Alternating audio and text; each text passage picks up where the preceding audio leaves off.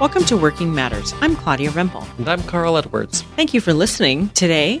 Join us anytime on the web at boldenterprises.com. Carl, today we're continuing our series on resume building. Resume building is being distinct as a brand in and of ourselves, so people will know who they're talking to. And we've begun our series with an introduction to a new type of resume experience. That's right. One where we have accepted full responsibility for how we're going to be perceived. We continued that with some distinct brainstorming ideas for putting together a resume. We're going to start with ourselves. We're going to assume that all the employers out there know what they're looking for, and they've articulated it in terms of at least a job description, if not also a series of qualifications for what kind of person they're looking for. But we're not going to disappear. We're going to show up. Our resume is going to communicate what we bring to that position. Wonderful. Today we're actually structuring this resume. We're putting it together. And we've had a week where we just challenged ourselves to get out what we want. Mm-hmm. And then we had a week following that where we challenged ourselves to get out and not filter our thinking, but look for themes in knowing what we bring to the table. It'll be so nice to get those sticky notes off the walls that are all over your house. Yes, or your office.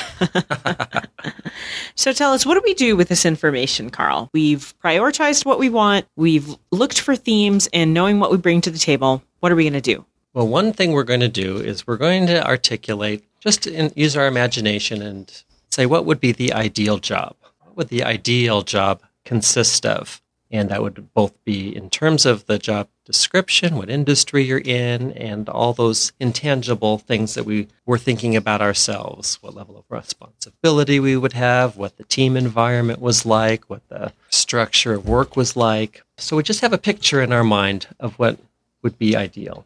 Our task now is to take all these various thoughts, and we're going to limit ourselves to 3 or 4 distinctives around which we're going to organize our work experience.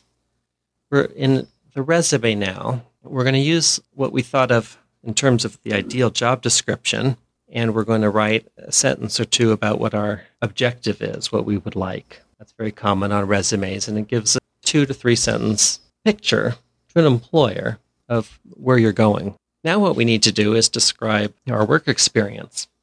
And instead of doing that in the traditional manner of listing where you worked, most recently, reverse date order there, with all your accomplishments bulleted in between, we're going to organize the rest of the resume around these 3 or 4 distinctives about ourselves, articulate who we really are, what we want, and what we bring to the table. Let's spend some time on those, because this is what's truly distinct about this branded resume. Is going to be these categories around which we're communicating who we are. So in our categories that we brainstormed and prioritized, how do we get from knowing what we want, knowing what we bring to the table, to having actually these 3 distinct categories that we're going to use?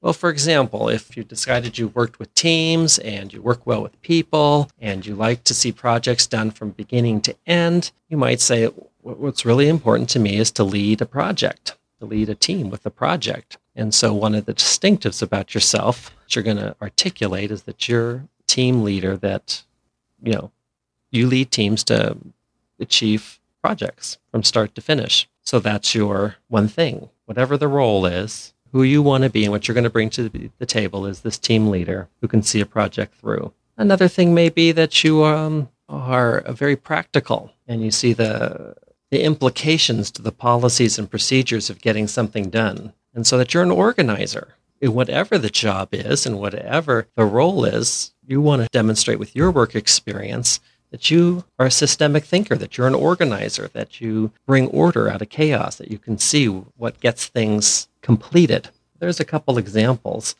where you've kind of articulated from all these little things a overarching attribute or characteristic about yourself, that whatever the job is, you'll be able to make a big difference. Well, and I can see another example of maybe if you're someone that really can see things from beginning to end, you're definitely a person who is able to put a product together, a whole project together. One of my clients is a computer programmer and very accomplished on a team, but he worked with a larger company and had a small role where there's so many people involved on any given project. been in the field for quite a number of years and was ready to expand his responsibilities.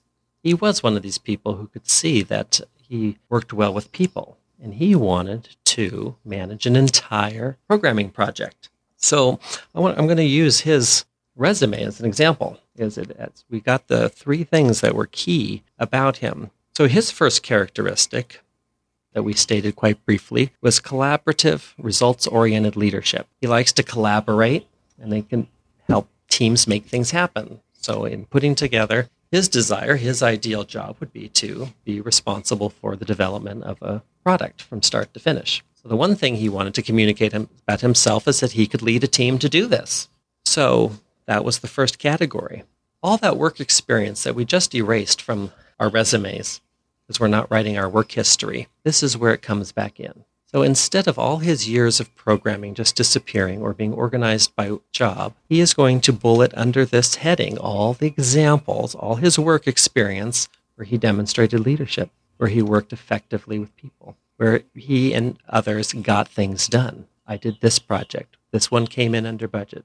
I oversaw this many people. And he's demonstrating now with his work experience that he is in fact already a collaborative, results-oriented leader, even though he does not currently hold a leadership position. His next key attribute had to do with technology and what he believed about computer programming, and that's that it was very user-oriented. Well, as soon as he said user-oriented, he became my best friend. We all know that's my pet peeve about computers.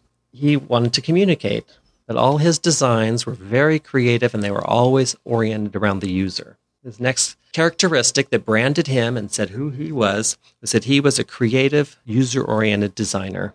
Creative and user-oriented in design. Just 3 simple things under one attribute. Under that, we listed all the things he had done that show that he was creative, out-of-the-box thinker, and that how the interfaces accomplished things in such a way that it was intuitive for the user to use, and there would be no need for any instruction manuals whatsoever, because as soon as you sat down, accountant would already see the process, how they've always done their work right there on the screen, and it would be obvious how to do it. And then finally, his third category was that he was a forward-thinking and change-oriented with technology. That he was on top of a field, the state-of-the-art of a field that changes very rapidly and in quantum leaps. Third category was forward-thinking, change-oriented technologies. And under here he gave examples of how when he designed something, he designed it with change in mind, and that his work would not be obsolete in 2 years, as many people would, but would be something that could adapt and grow with the company as new technologies became available. That was very unique and distinct, and he wanted to share that about himself. Those were his 3 things: collaborative, results-oriented leadership, creative, user-oriented design, and then forward-thinking, change-oriented technologies. And we organized all his computer programming work experience as the evidence that he was those 3 things already. So there's an example of that. Communicated what he wanted to do next. He wanted to oversee a whole project. He wanted to be the interface with the user and give them what they wanted. And he wanted to do it in such a way that it would change with the company, because that would make the best product possible. So at the same time, he was helping with perception. So if in a traditional resume, someone would have looked at his resume and said, well, he's done a lot of things, but he hasn't had responsibility. Or that might not actually come through. But here, he was really pointing towards those distinctives of his job where he had that responsibility. Without having maybe the title or the formal responsibility. So it took the focus off of just a former job, and really the focus then became him and his abilities. Exactly. He's completely in charge of how he's being perceived. He's being honest about what he wants to do. He is saying, I can step into what I want to do, and I can be your next team leader to take a whole product from start to finish, and here's the work experience to show that I can do it. Whereas if he had just done a traditional resume that showed, as you said, that just showed where he worked and what he did in each of those jobs, without even a chance to talk to the employer, they would have disqualified him from the position because he had not already been team leader and had already led a project all the way through. So here's the power that we're giving ourselves in organizing our work history differently. And he didn't lie. He didn't brag. They were facts. They were just the facts. They were the facts. And so now he's got this conversation, and we can talk about whether he can step into it or not. And then in the structure of this, then, you went on and listed his work experience. Exactly. The main thing about this resume is that we describe our objective in terms of our ideal position so that they have a sense of where we're going.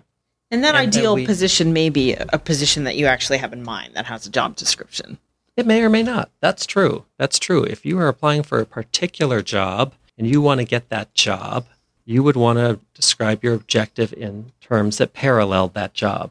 Yes, we need to be wise about that. And then we articulate those core distinctives about ourselves, and we organize our work history around those. There are certain, particularly online posts where really it's just computers searching for various buzzwords. It's not really a person even looking at a resume. What do we do with our system and that? Well, in anything that's looking for keywords, you have to play the system.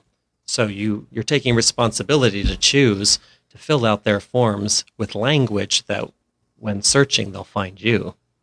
So you do use words like leadership, and you do use words like results, and you do use words like manager. And then we give them the rest of the information about ourselves on page 2 of the resume, so that our work history is there, but it's more there as a list of titles and positions and company names and the durations of our employment and our education and our qualifications and any other forms of licensing or certifications that we've achieved that we bring to the table. All that just becomes facts and data that we're laying out there that substantiate the case. But what brands us is our 3 or 4 distinctives. That's what we want to be the focus of this resume. And that's what's going to catch their eye. They're the titles, they're the headings that the human resources person or the actual person hiring for the position is going to focus on. And as they get into the resume and look at your work experience, they're going to see that it substantiates these characteristics that you're communicating about yourself. And you will either be very interesting to them and they will want to meet you and talk to you. Or if they don't, you can feel really good about that it just wasn't a match, that they were not looking, in this example, for a leader. They were looking for another programmer who was content to work primarily with code, and that's not your current interest, so no problem. We're running out of time. I do want to mention to our readers, for those of us like myself who are more visual, who, even though we've listened to this, that an example will be on our website for you to look at what we're talking about. So that website again is www.boldenterprises.com. So we will have an example of what we're talking about. Any last words for us in putting together this resume? Our byword is no excuses. We don't give excuses. We're coming to the table with our life, and we're coming to work, and we're going to show up, and we're not going to blame anyone else. And there's a lot of hard realities there in the job search world. And one of the awkward things is people do their first round of culling for prospective employees with just a piece of paper, just a resume, and they make decisions based on that piece of paper. So how can we, without any excuses, take responsibility to have ourselves perceived the way we want? That's what's key. Our idea, the vehicle we're suggesting is one way to do that. We want everyone to get the job that's the best fit for them and to be your own perception maker. And I think even if you're not comfortable, let's say our listener is in a very traditional job market, try this on a cover letter. Just give it a try. Give it a try.